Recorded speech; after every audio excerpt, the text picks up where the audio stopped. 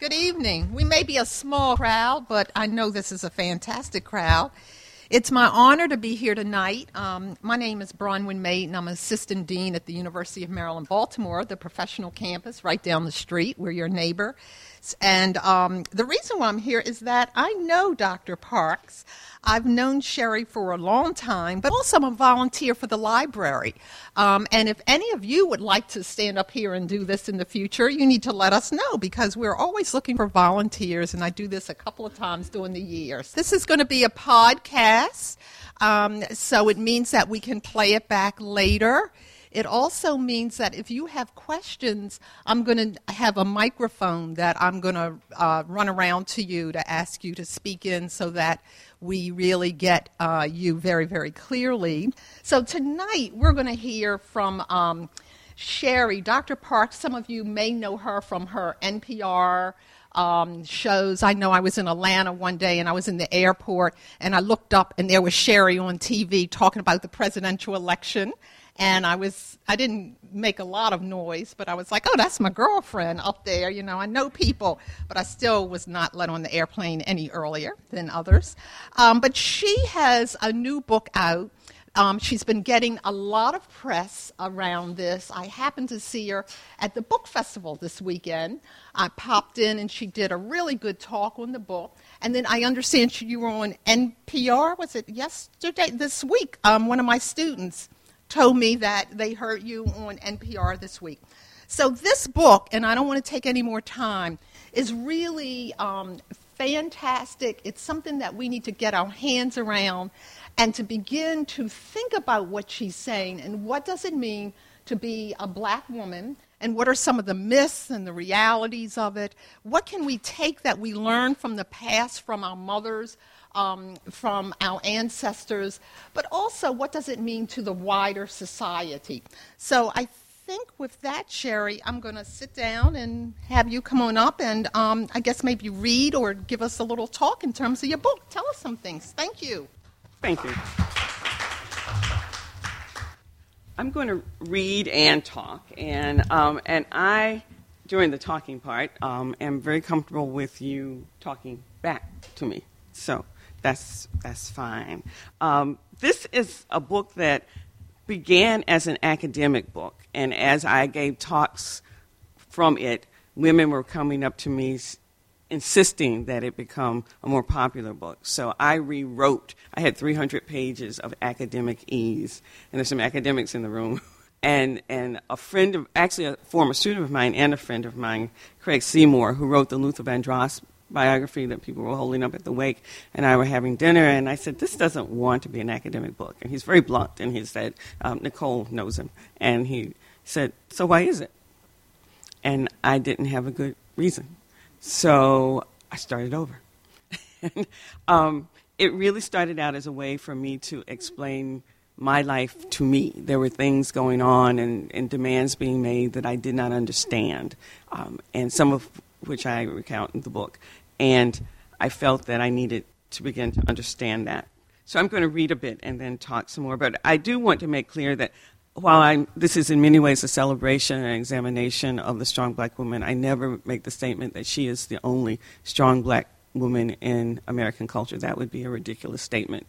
I do say she is the only one that has been celebrated in the way she has. And we can talk about why not, why the others have not been.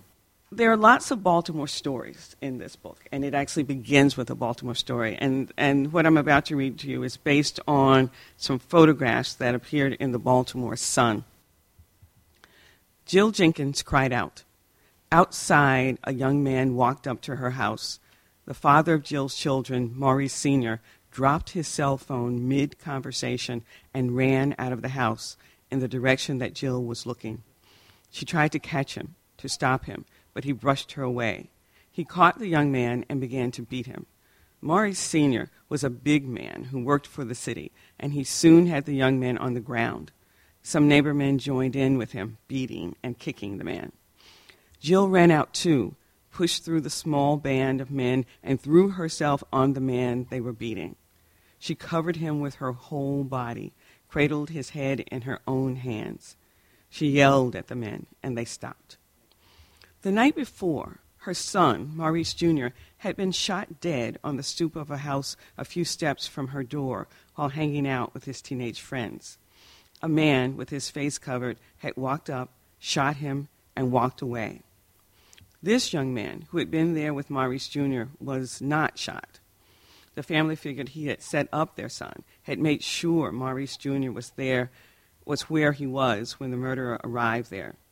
A reporter and a photographer from the Baltimore Sun were there, working on what was supposed to have been another routine story of a teenage black boy dead in the streets of Baltimore that summer.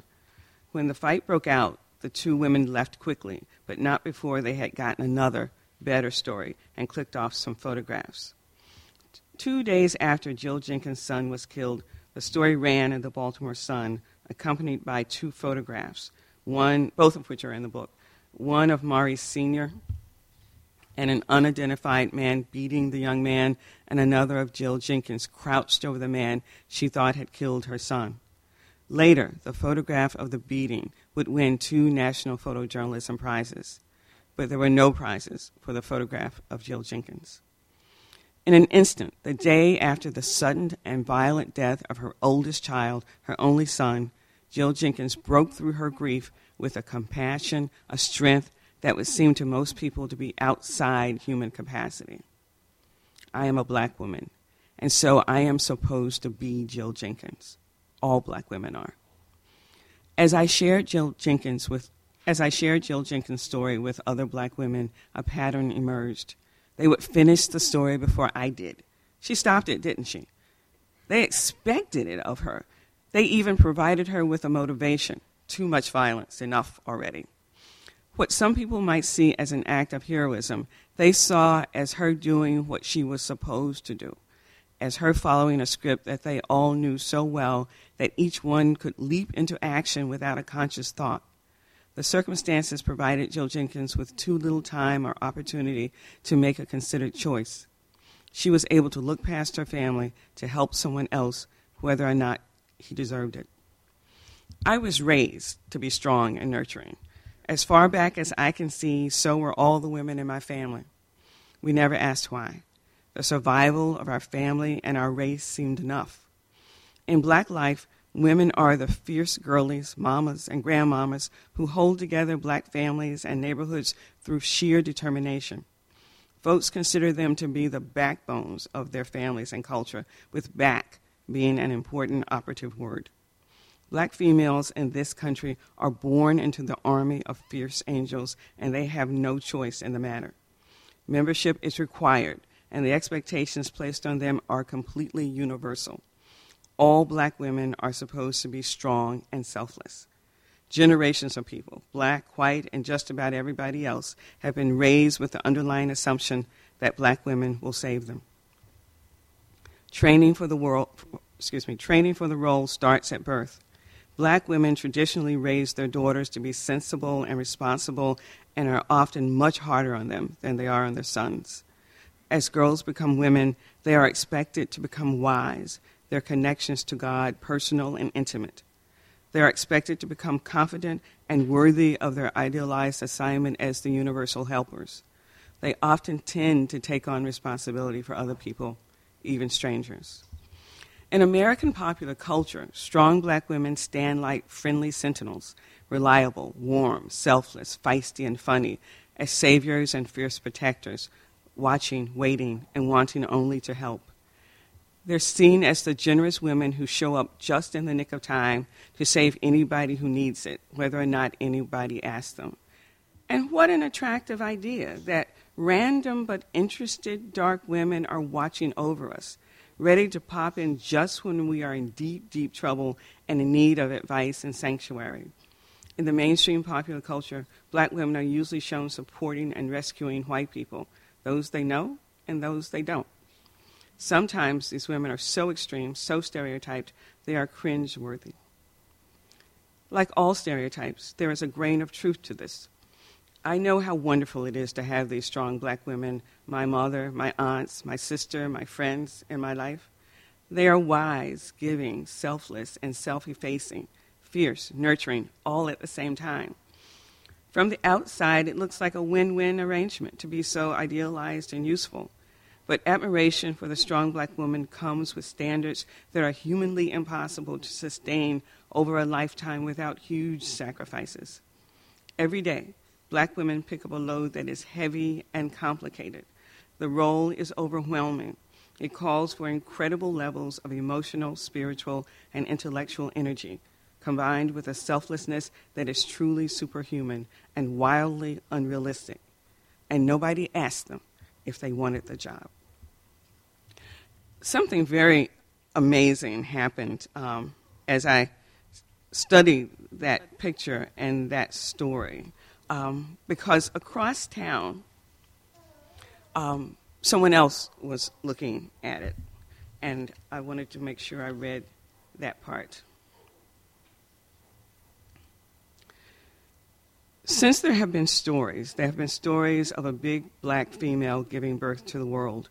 The oldest creation stories in the world, including many of the Western and African ones, begin that way. They often begin with darkness, and even in the Christian Genesis, and I don't mean to offend anybody here, the darkness is there before God does anything. In other creation stories, it's more overt. The world begins when a dark everything gives birth to it.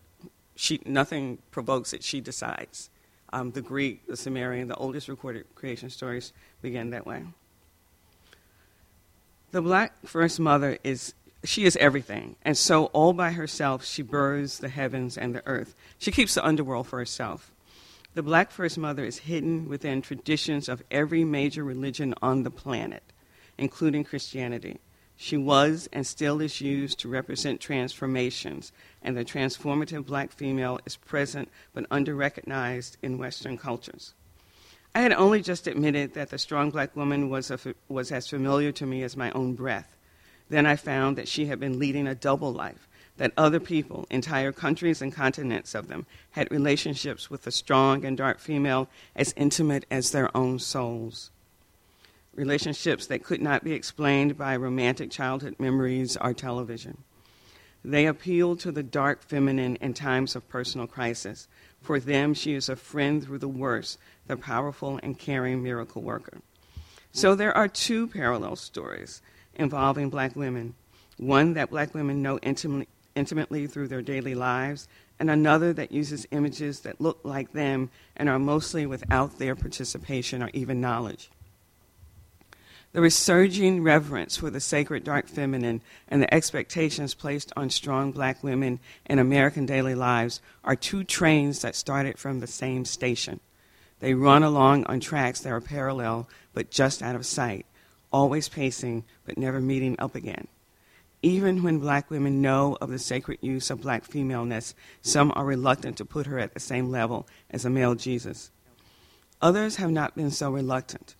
Across town, Sister Mary Aquine O'Neill of the Mount St. Agnes Theological Center for Women saw the same photo of Joe Jenkins saving the man who may have helped kill her son.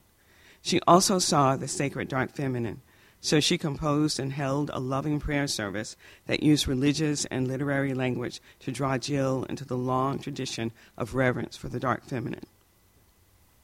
African and African-descended women are being connected over and over to the dark feminine. The connection was made as soon as Europeans saw them, and that connection has continued for centuries. When Europeans enslaved Africans, they loaded their own mythological storylines onto the backs of the black women they kidnapped, bought, and sold. The dark feminine became the mammy, a twisted, extreme aberration that Southerns used in their pro-slavery propaganda. The idea of mammy was made to fulfill the wishes of white slave owners for happy, loving slaves. There are few historical instances of women like her.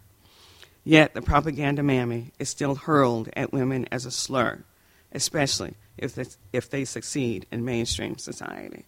And I've said a lot, and I've made some fairly bold claims, and I don't want to leave the impression that they were easy to make. I went back and forth about whether I wanted to say things as strongly as I said them, but the research said that that's what was there. I found the sacred dark feminine on every continent. And she's there because the darkness is there. Because we often think of darkness as something that is dangerous. You know, when we leave here, all of us will clutch our bags and scurry to our cars. But I actually had an epiphany. My daughter, who Bronwyn knows, is in equestrian. I'm actually quite proud of her. Right now, she's 5th in the nation at her level, which the only black kid for hundreds and hundreds of riders. But she also does something at the barn where she rides. It's called foal watch, and you sit in the dark and you watch the mare who's about to have a foal, so that she doesn't have it alone. But the foal watch is set in place at night, and the kids take turns watching it, and everybody wants to be there to make the call, and then you get to watch the birth. And I'm sitting there under a red light, so the mare can't see me because I'm trying to let the kids sleep. And I have been sitting for days trying to figure out why all of these creation stories, because a lot of times I'm trying to find not only a needle in a haystack, but a needle somebody's tried to hide. I'm trying to figure out why these creation stories always start at night, because shouldn't they start 50-50, sometimes in the day, sometimes in the night, because one follows the other, but they don't. And then, I'm looking at this mare who's looking at me like, go away so I can have this baby already. And I have an epiphany. So the next morning, I asked the owner of the barn, who used to be a curator at the Baltimore Zoo, so she knows these things. I said, are most mammals born at night? And she said, 85% of mammals are born at night. We're mammals. And she said, it's because, one, the predators are asleep, and two, it gives mom and baby time, literally, to get back on their feet so that they can run. It takes about an hour.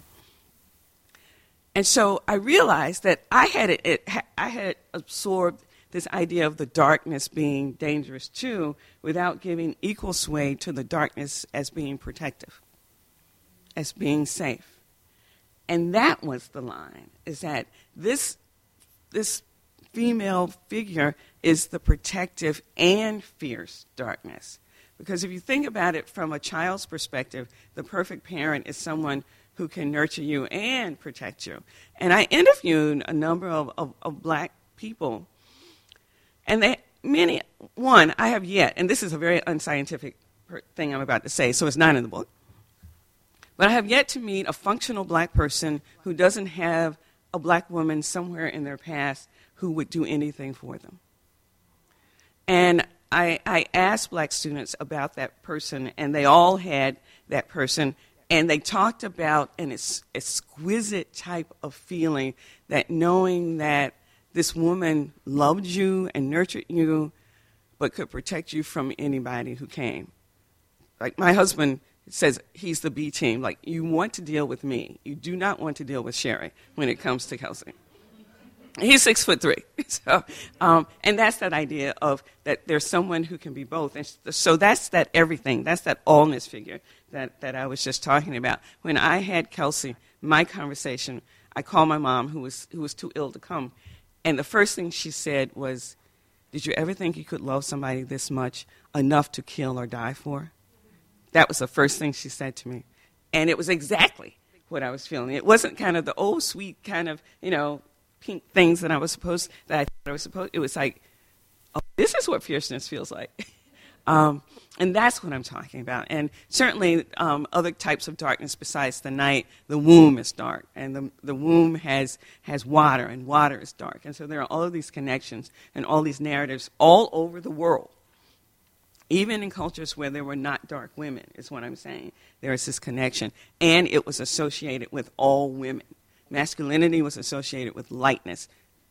Darkness was associated with femininity. And what happened between then and now is as patriarchy began to build, lighter women, particularly in Europe now, because I deal primarily with the cultures that feed directly into the United States, so Africa and the United States, for this issue. You can watch the white women being stripped of that power because they were the ones that the men were going to marry, and that thing loaded on to the dark women. In Greek culture, which has that same creation story of the darkness giving birth, Zeus became eventually the big man on campus. He was the most powerful god. There was only one goddess in which he was, Hesiod uses the word that gets translated as in awe. And it was night.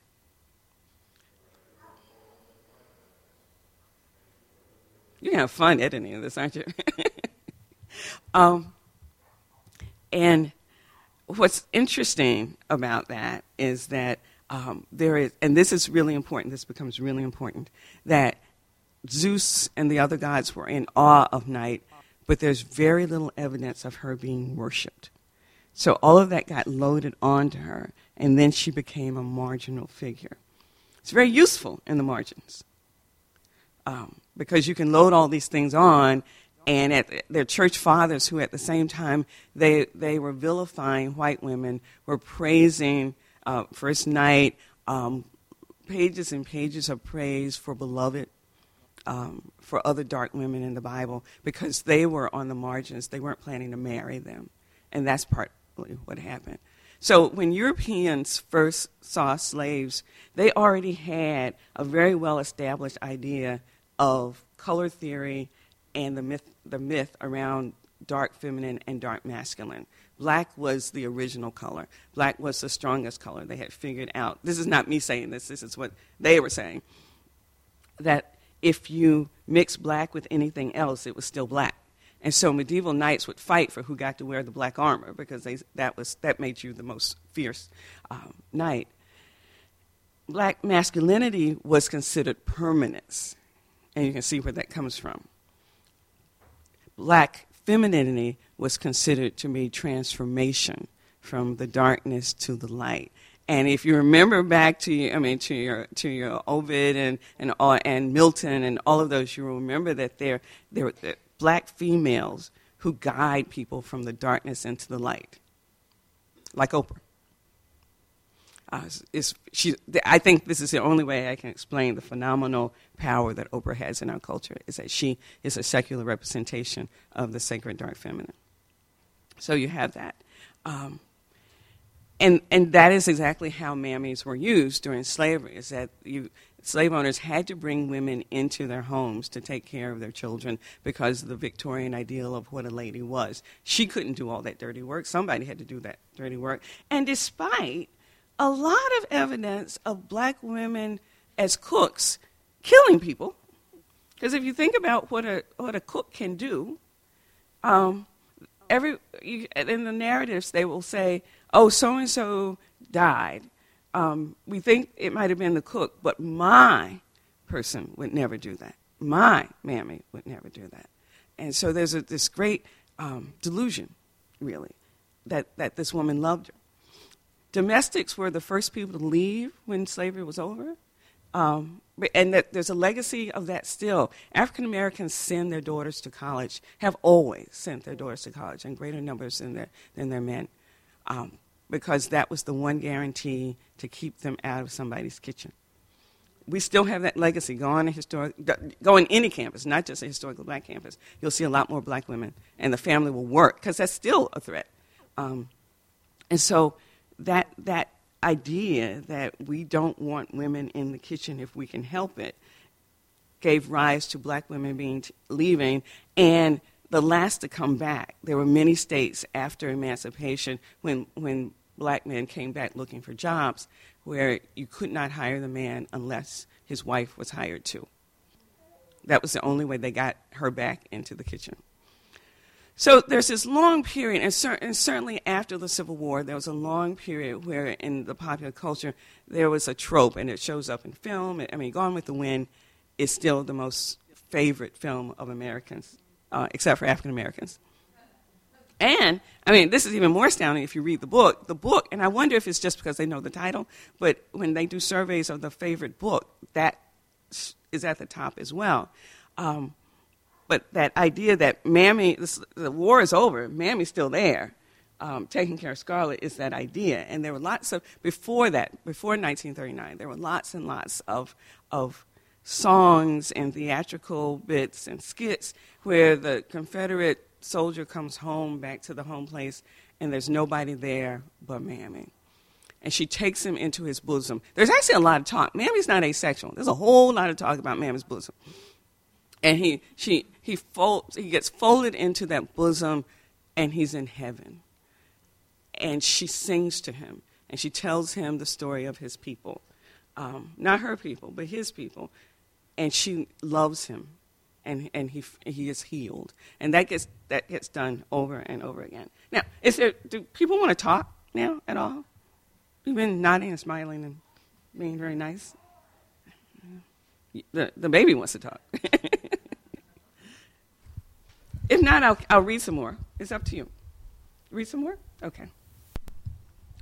Like I said, there were a lot. There's some Baltimore stories in here, and I'm going to read a bit about something else first, and then I'm going to talk about a woman that some of you may know.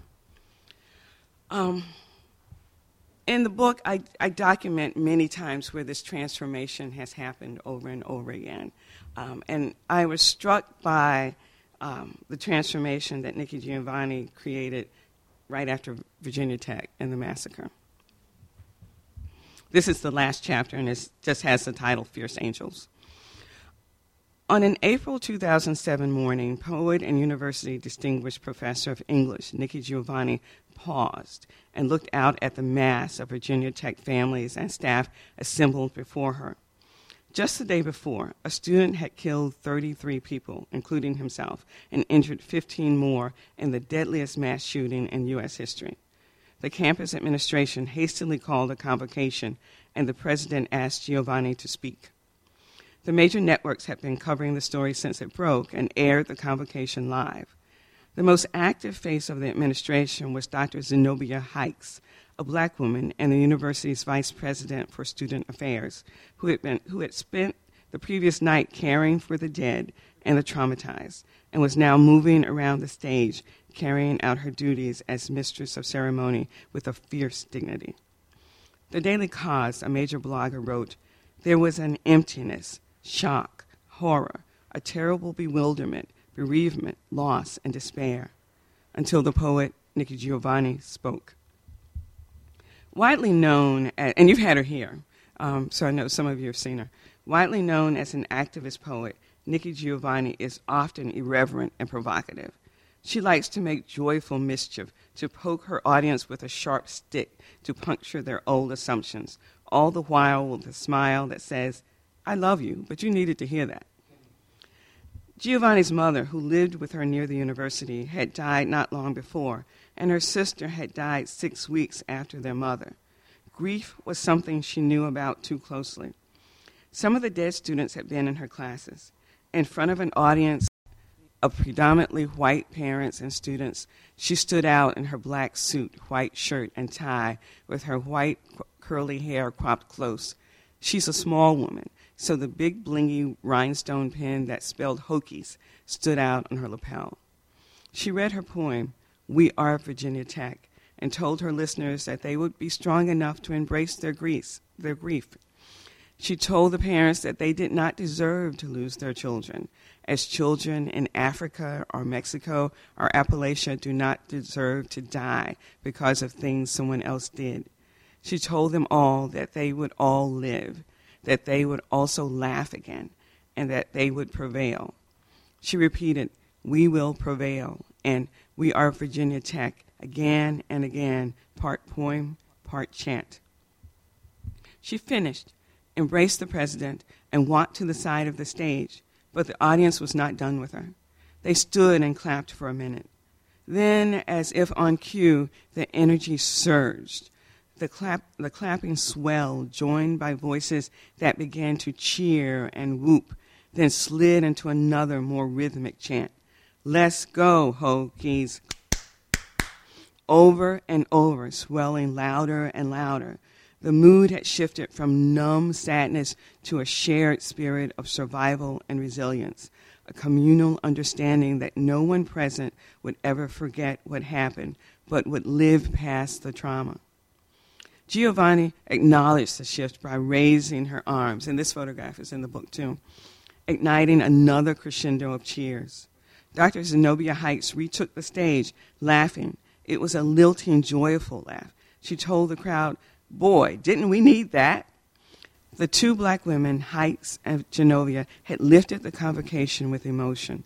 Giovanni's poem had transformed a solemn ceremony into a call for survival, for persistence in the face of death.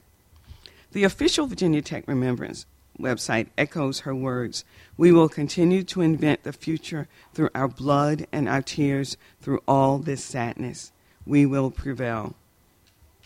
Giovanni later told NPR radio host Michelle Martin that she knew that the grief-stricken would have to, quote, embrace their sadness, that, quote, the only way out of any tragedy is love.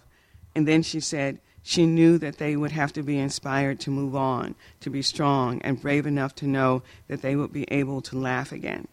She was fulfilling the archetypal job of the dark feminine, delivering the families back to the realm of the living.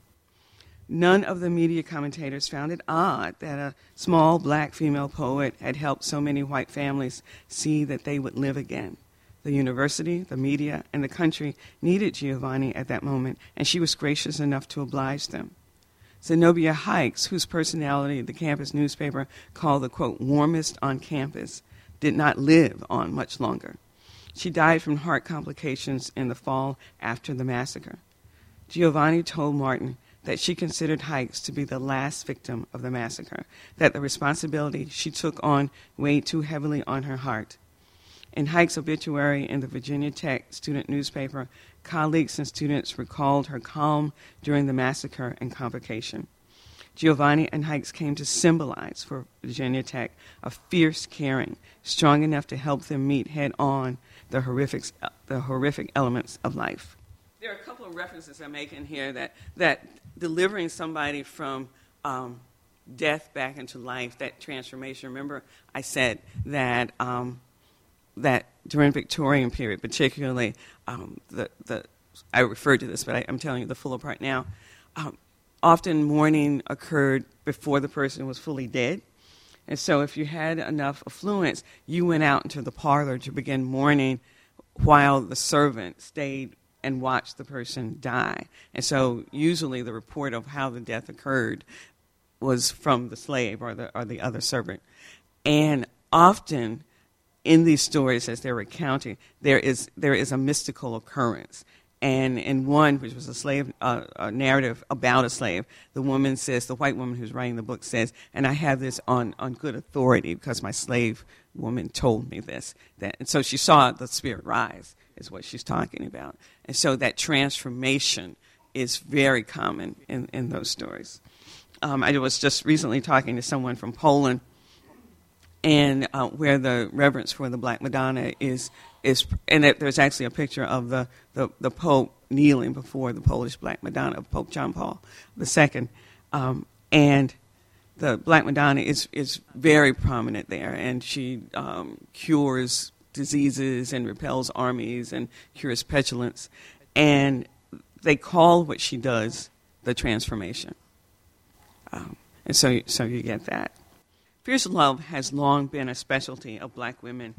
Harriet Tubman is one of the stars of the American storybook and as strong as any person could be. Illiterate and in constant pain, the fugitive slave woman nevertheless returned to the South over and over again to rescue hundreds of others from slavery under the noses of the slave owners. In the Civil War, she worked behind Confederate lines as a spy for the Union Army. A friend of Tubman, Sarah Bradford, wrote Scenes in the Life of Harriet Tubman to document Tubman's life because even after her service during the war, the U.S. government was slow in awarding her a government pension. Bradford compared Tubman to Joan of Arc and Florence Nightingale, quote, "For not one of these women has shown more courage and power of endurance in facing danger and death to relieve human suffering than has this woman in her heroic and successful endeavors to reach and save all of whom she might of her oppressed and suffering race, and to pilot them from the land of bondage to the promised land of liberty." Abolitionist John Brown called her General Tubman and one of the best and bravest persons on this continent. Frederick Douglass wrote in a letter to her, quote, "The midnight sky and the silent tears have been the witness of your devotion to freedom and of your heroism. Excepting John Brown of sacred memory, I know of no one who has willingly encountered more perils and hardships to serve our enslaved people than you have, end quote. Parts of Tubman's story have been told over and over. How she led out men, women, and children. How, if they faltered, she pointed her gun at their heads, pushing them on to go or die. Yet, through her story is often told, it usually tells of a woman who was only steely and determined, robbing Tubman of the totality of her humanity. When the details of a full emotional life are breathed back into her story, we can imagine her whole again, strong but fallible. She was a woman who loved strongly and whose very strength came from the love she carried. Her first trip back was to get her husband. He refused to go. It must have been a heartbreaking time. She had risked everything to come back for him, only to find that he was not strong enough, trusting enough, or in love enough to go with her. We can only wonder what she might have said to him. Man, I risked my safety, my freedom, my life to come back for you, and you are not ready? But she did not have time. She found someone else who was ready and took him. The most famous stories show her as stoic, but she was also compassionate. Her very determination grew out of love. She said, quote, I have heard their groans and sighs and seen their tears, and I would give every drop of blood in my veins to free them, end quote. As she took slaves to the north, the reward for her capture grew richer, the next trip more dangerous, and yet she kept going back because she cared so much. When her trail got too hot, her friends had to spirit her away to Canada to keep her from going back too soon. She was funny, able to see humor in the most dangerous of circumstances. Bradford wrote, quote, sometimes when she and her party were concealed in the woods, they saw their pursuers pass on their horses down the high road, taking up the advertisements for them on the fences and trees. And then how we laughed, said Tubman. We was the fools, and they was the wise men, but we wasn't fool enough to go down the high road in the broad daylight. It takes a certain kind of fierceness to laugh that way. And there I'm trying to set up that we do not allow, in this image that we have of black women, their full humanity, that they are warm and funny, that the actual fierceness comes out of love, and we don't acknowledge that. That type of humor is something that I certainly know. I was in a meeting, and it was a very serious meeting at the university, and there was one other black woman there, and we were discussing the fate of a graduate student who had become psychotic. And universities don't do well with mental illness because it's not clear where the line is. And the black woman said, we don't do well with mental illness. And she made the point I just made. And I looked at her and I said, because if they did, we would have to excuse half the faculty. And she and I, to the horror of the rest of the room, laughed. And we laughed for, a couple of minutes, and then we settled down. We went back to work, trying to figure out how we were going to handle this. And the rest of the room was just kind of like, what just happened? And afterwards, we kind of nodded and looked at each other and acknowledged that you have to do that because you have to laugh to keep going. And that was why in this last chapter I talk about black women, because that drive that Harriet Tubman, she's the great woman, she's the legend, but I found that same pushing till I can't push anymore was really common. Exhaustion is really common. When I said that this is a role that has impossible standards, I didn't mean that the women didn't keep pushing to get there. I just meant that nobody should be asked to do that much on their own. And certainly I started this book because I was burned out, but everybody I talked to had been burned out at one point or the other. And when I asked, why do you do it? They said, because if I don't, it won't get done. I asked black men what would happen if black women just stopped. And I had trouble getting an answer because they said she wouldn't do that. They wouldn't do that. I said, well, just think about it. Try to imagine. They said she wouldn't do that. She won't. They weren't even willing to imagine that. And finally I got one man that I kept pushing, and finally he said, then we would be done. when I asked black women, they basically said the same thing, that I wouldn't do that, but they smiled. They could imagine it, at least. And that when I say that black women have not been taught to take care of ourselves, we've been trained to take care of everybody else in the room. I mean, if you're lucky enough to be in the room, but often that is not reciprocated. I was interviewing young black people about that person. I would say, is there a person? And I actually asked in a gender-neutral way, because I wasn't trying to load it. But all but one came back with a woman, almost exact. And one young woman told me about a story about her aunt who took off her winter coat and gave it to her. She needed a coat, and her aunt said, "Here, take mine." And I said, "And did your aunt get another coat?" And she looked at me, and her eyes got wide, and she realized she never knew. She hadn't asked. And that is the image. And when I asked black women, how did you know to do this? How did you come to do this? They often said, we don't remember a time when we didn't do this.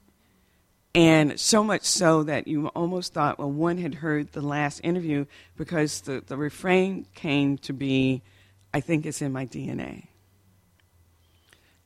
And so there's this thing, and I have to admit that watching my daughter, it's almost like she came out of the womb like this already. When she was in third grade, she's tall. My daughter's tall. She finally had a teacher who looked just like her. This tall, gorgeous black woman, marathon runner, was pregnant and died. Had an aneurysm and died in the middle of the year. Gina Baker, lovely, lovely woman, and the director was calling around to tell the parents that they were telling the girls what had happened. And I said, she's old enough now. I used to never say her name, but those of you who used to listen to radio, I was very careful never to say her name, but now she has given me permission. She's 15 to say her name. I said, "So how is Kelsey?" And she said, "Oh, Kelsey's fine. Kelsey's out there doing grief counseling." And she was hugging the other girls and telling them it would be okay. But when I picked her up, I saw her. I mean, when I was I saw her. But when she got in the car, she dropped her backpack and collapsed, exhausted. And I said, oh, my God. It started, essentially, that she had mothered everybody else in her grade, according to the director, but only after she was done did she stop. And so I'm trying to teach her to take care of herself, too. But it's important. A woman that some of you may know, a couple of women that you may know, I also say that we shouldn't throw the whole image out, which is what some people thought I should do. When this book was being shopped around, there were some rejections, and I'm fortunate enough that there were some acceptances, but the agent said, because I had to go get an agent in order to do this, the agent said, well, it's been kind of interesting. There are some white male editors who are upset that, do you want me to slow down? Okay, well then I want to get to at least reading. Joan Hairston is a woman in West Virginia. The coal hills of West Virginia would seem to be one of the most unlikely places to find a strong black woman, but Joan Hairston is an unlikely woman. When I asked her how she felt about a college professor calling her up, saying she was a strong black woman, a fierce angel, she said it was about right. She figured it was a step up. In the coal mines of West Virginia, black women are rare. Quote, they figured I was stupid. That suited Joan Hairston just fine. I let them. That way they don't know what's about to hit them. She started out of love, too, like Harriet Tubman and a lot of the women. Her father was one of the few black men at the mines of any stature. He was a safety man, a mid-level job meant to ensure the safety of the workers. But when he retired, the mine management tried to keep his pension. Quote, he was my first one. They laughed at me. A woman, and a black woman at that? We sued them and won. End quote. Joan was not a lawyer, but she knew how to build a case. Her most famous case started with a drug bust. A woman came home to find a policeman pinning her husband to the ground in front of their house. They had just put in a new door, and her husband asked her to get the key to let the police in so they would not break down the door. The woman started toward the house. The police told her to go back. She did, but they tackled her anyway. They knocked her to the ground, cracking open her skull. Quote, they beat her like a dog, Joan told me. I asked the black ministers for help. They said, why are you getting involved with people who are selling drugs? They were scared. I said, it doesn't matter what they did or did not do. Nobody deserves to be beaten like she was beaten. They took her to a hospital out of town so nobody could see her and said that nobody could take pictures. I went to the hospital room to visit. I said, can I take your picture? She pulled up her sheets, and I took pictures. The newspaper wouldn't print them, but the TV station in the next town did. Then the Washington, D.C. papers took it up. Now they're sitting in a big, new, pretty house. They never did find any drugs in that house. As director of New Empowerment for Women Plus, Joan went to the mines and asked, do you have federal grants? If they had federal, she knew. She did her homework, she knew. If they had federal grants, they couldn't keep women out of the mines. Of course, she already knew that they did. One mine official told her, I don't like you, but I respect you. Fine with her. I'm going to skip. And another woman that you may know who works for the American Service Friends Committee is Dominique Stevenson. Dominique Stevenson is a calm, pretty woman with the knowing stillness of someone who had witnessed much, yet managed to find her own peace in a difficult world. She runs a justice program where she goes into men's prisons. And she tells me a story where she was in the prison and the lights went out. And when the lights go out, there's a protocol that they're supposed to come and get all the outsiders, but they didn't come to get her. And she wasn't afraid. I mean, when I talk about her calm, she is so calm. The prisoners didn't hurt her, and she knew that they would not hurt her. And what's important about Dominique is that she says, I don't approach them like a man. Many people go into prisons and they try to be bigger and tougher than the inmates because they're scared. She says, I approach them like a woman. I approach them with all that I am, and they respond. These are people who have never respected anybody, and they respect her for that. Because I argue, and this is really what's important too, I argue that we shouldn't throw this image out, but that we should face it and learn to control our energies. And I argue that this is a traditional organic model of female power. And what's been really interesting to watch is how progressive white women have responded to the book. So I was invited, when Bronwyn saw me speaking, that was the Radical Book Tent. I had been invited to talk, and I've been reviewed in Ms. and I don't know if you can say this in a podcast, but it's a word that sounds like witch. Magazine, which is a very kind of cutting-edge neo-feminist magazine, and they're watching this image. And the stakes are getting even higher for this image because environmentalists, and I read a little bit about this, environmentalists are rediscovering the dark feminine because she is literally Mother Earth. And they are saying that until we embrace this new way of engaging the earth that is compassionate and fierce, we won't be able to save the planet. New Agers are beginning to embrace the dark feminine, and I found lots of writing of dreams of the dark sacred feminine saving people. Jungian therapists, and we don't even know how many Jungian therapists there are in the country. The man who wrote the book, The Jungians, told me that he thinks in the San Francisco area alone there are 1,000 Jungian therapists. Jung was a contemporary of Freud, and he spent a lot of time talking about mythology and archetypes, and he thought that the sacred dark feminine was an important one. And I'll make this last point. And what's really important about Jung is that the 12-step programs are all based on Jungianism. I found a letter from the founder of Alcoholics Anonymous who says to Jung, thank you, because my program is basically watered down Jungianism. And you know how 12-step programs say you have to hit bottom before you can move up? Well, in Jungianism, you're not at the bottom alone. The sacred dark feminine is there with you, and she ushers you back toward the light. That's how pervasive and under-recognized, at the same time, this image is. So, okay, done.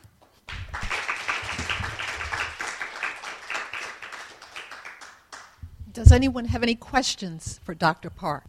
Hello, it was really good hearing you talk about your book. I just have one question. Okay. How do you feel about, my generation, I just turned 30, but the generation after me, how do you feel they're being influenced by the strong black woman? Do you see that they're embracing it, or do you see that they're kind of taking their own role to, growing up and being their own woman, or do you think they're...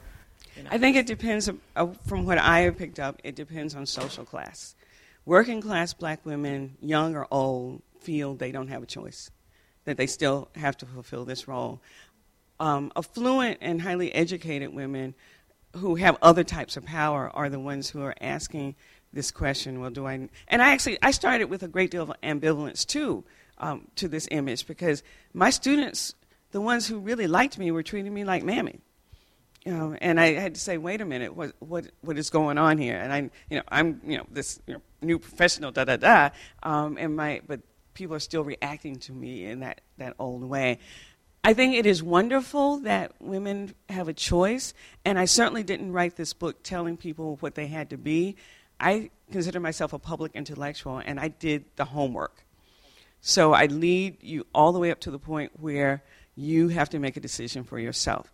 But I think before we can do that, we need to know what it is. Because I think we have a knee-jerk reaction to this image because it's so heavy. And I interviewed a woman. I interviewed some 30-something women. So I actually did. And I interviewed them about their lives and their friends' lives. And one woman who was very astute said, with my friends, it depends on whether they have had children or not. The ones who are the young professionals who are kind of living the city life feel they have a choice. But as soon as they have a child, they lock in. She had noticed that they lock into that role. And this role obviously doesn't have to be a biological mother. And it doesn't even, I think, mean to be maternal. But in that last chapter, there are women who are operating as grassroots leaders from this position. Sheila Johnson, who founded BET, is in the book. She's divorced from her husband, in part because of the videos on BET. She didn't like it. But she decided that God gave her that money. She got her half of the billions. And she's now running water lines through villages in Africa. And she's got enough staff that she doesn't ever have to step foot in an African village. But whenever she runs a water line, she goes. And she's there on the day they open it. Because what was happening as women were leaving the village to gather water, they were getting raped and murdered. And when I called her up and said, because that's what I was doing, I was calling up people saying, I think you're a fierce angel.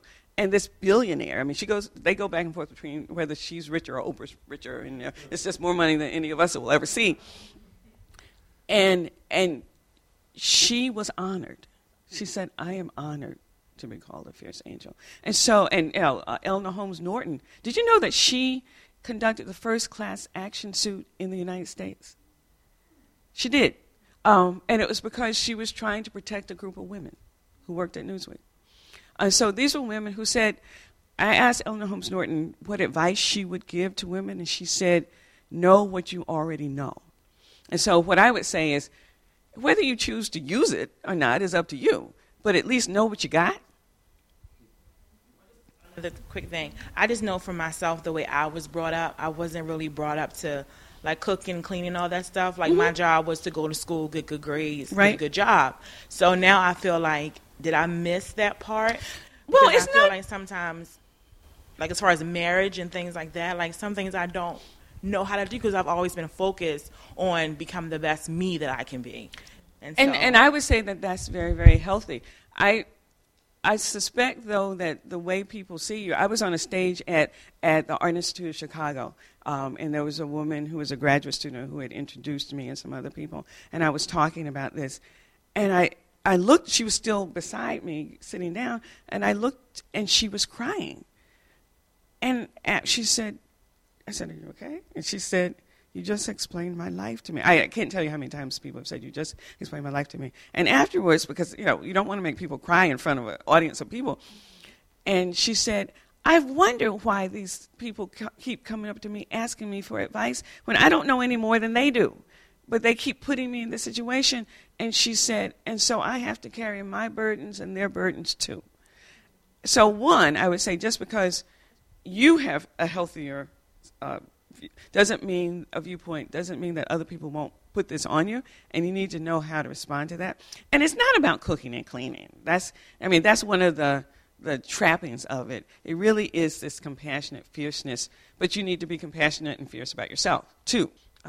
And so I think it's fine for you to have a choice. I want to change the tone a little bit, and I want to ask you a question because part of the way that I know you is a cultural critic. Mm-hmm. And your work around movies and pop culture, so you know where I'm going. So I want you to comment about the thesis of your book and Tyler Perry's movies using Medea, which I see as like a mammy figure or characterization, and how that relates and how that relates. I'll just let you answer. Well, first let me talk about mammy for a minute, because you heard me use the term propaganda mammy.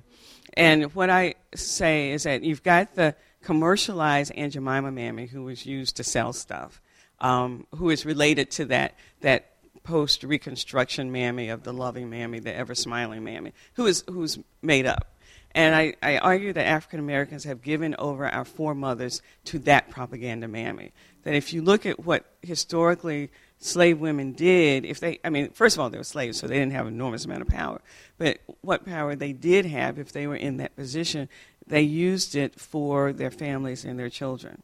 And I actually use, on purpose, one of the most commonly known Civil War narratives, which is Mary Chestnut and her slave Molly.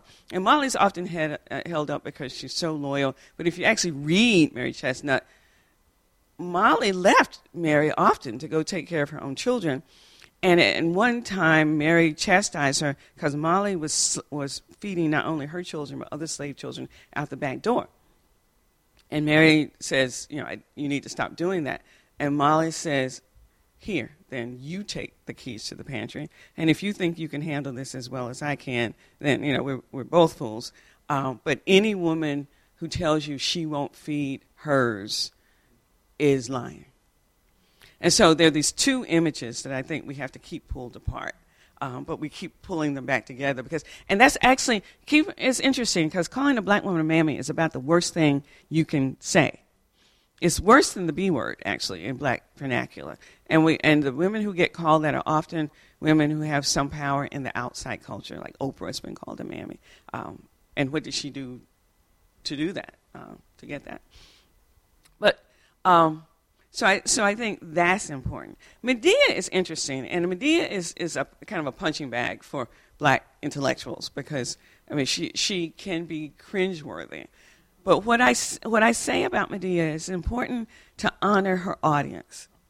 That Medea was born in church basements. Tyler Perry, before he was this huge millionaire, was doing plays in church basements. His core audience is middle-aged, middle-class black women. Medea and Luther have the same audience, basically. And I think it's important not to rob that audience of their agency.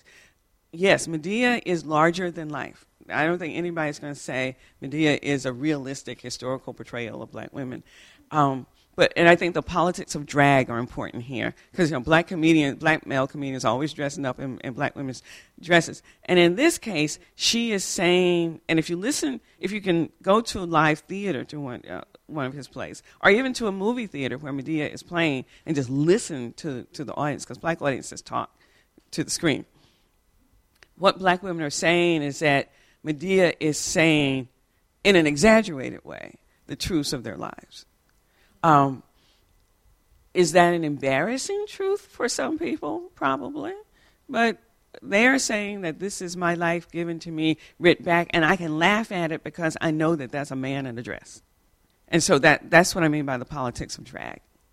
Do you also think that the fierce angel has always been present, even back in biblical days, when Pharaoh's daughter took baby Jesus into the castle, all the way to where Naomi and Ruth had to deal with the death, and then also where Esther saved her people. But then it was upon their experiences that they had to encounter, which gave them the compassion, which gave them the passion, which gave them the drive to be fierce angels. Well, I think, of the situation. I mean, throughout the Judeo-Christian tradition, I mean, the Jewish rabbis talk a lot about the sacred dark feminine. And if you go back into those documents and to the Apocrypha, which literally means left out, you begin to see lots of dark feminine images. Wisdom, who is depersonalized in newer Bibles, is a being in the older scripture, Hokmah. And I'm messing that up, but I can't make that guttural sound quite right. Is the cloud that protects the Jews during Exodus, is a dark being. They're all over the place once you start looking for them. And hopefully tonight they'll be all over the place for you. I mean, my husband, who's a sociologist, was pretty skeptical of this image at first, and then now he sees them everywhere. I mean, in the popular culture as well. Just when you have a character who you can't figure out how they're going to get out of this predicament, he'll say, "There's a black woman coming, isn't there?" and she does the transformation, and then they go on about their business. But there's lots in the scripture. And in the book, I don't list all of them because I am guilty already of there being a long list. And the editor said enough. But there's a lot. Hello. Hi. Thank you so much for your images. You have really you put a lot of thoughts into my head. One thought, though, that you had was about the male sort of saying that a woman can never stop doing her job, or that a male could never see her stop. Mm-hmm. So what do you think about how can men be incorporated into this world then? How can that incorporation happen? Well, I think two things. I really expected to get a bit of a backlash from this book. And I got one angry phone call. And by the end of the conversation, he left I don't know why he left his phone number, but I called her back. And we had a conversation at the end. He said, "Oh, I see what you mean," because one doesn't take away from the other. And that was, I would get people saying, "But what about the men? Aren't we supposed to be building up the men?" And I'll quote my husband that, a strong black man doesn't fear a strong black woman. I mean, they are necessary partners. And what happened, and this is a long-winded answer to your question, is that in the tribes from which most of the slaves were brought, in West Africa. There were from other places, but there were a lot that came from West Africa. The tribes were matrilineal. There was a parity, but a shared power, that the men took care of the village. The women took care of the house. He lived in her house. So there was a kind of a balance of power. Slavery sliced off that masculine role, keeping intact the feminine role. And here I'm not using feminine in a stereotypical way. I should say the female role. It's because it had to co-opt it, or chose to co-opt it. There are some places in Baltimore and Philadelphia where black men are reclaiming that role of taking care of the village, of reclaiming the streets. And when you see black men patrolling the streets, they're taking that role. You see there's a lot more parity in African-American households than many people know. For instance, black women usually have their own bank accounts. And black men do a lot more domestic labor than it's a myth that black men don't. I mean, actually, when you take into account non-monetary payments, black men pace or exceed men of other races in how much they contribute to the care of children. They just buy the Pampers instead of giving the woman the money for the Pampers. You see what I mean?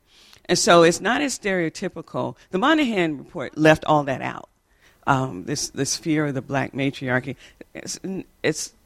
There's much more going on there than he could have known in his time, but that we know now. I think because we're running out of time, even though I know that you have probably more questions, what I'd like to do is, unfortunately, just thank Dr. Parks for coming and being with us tonight and sharing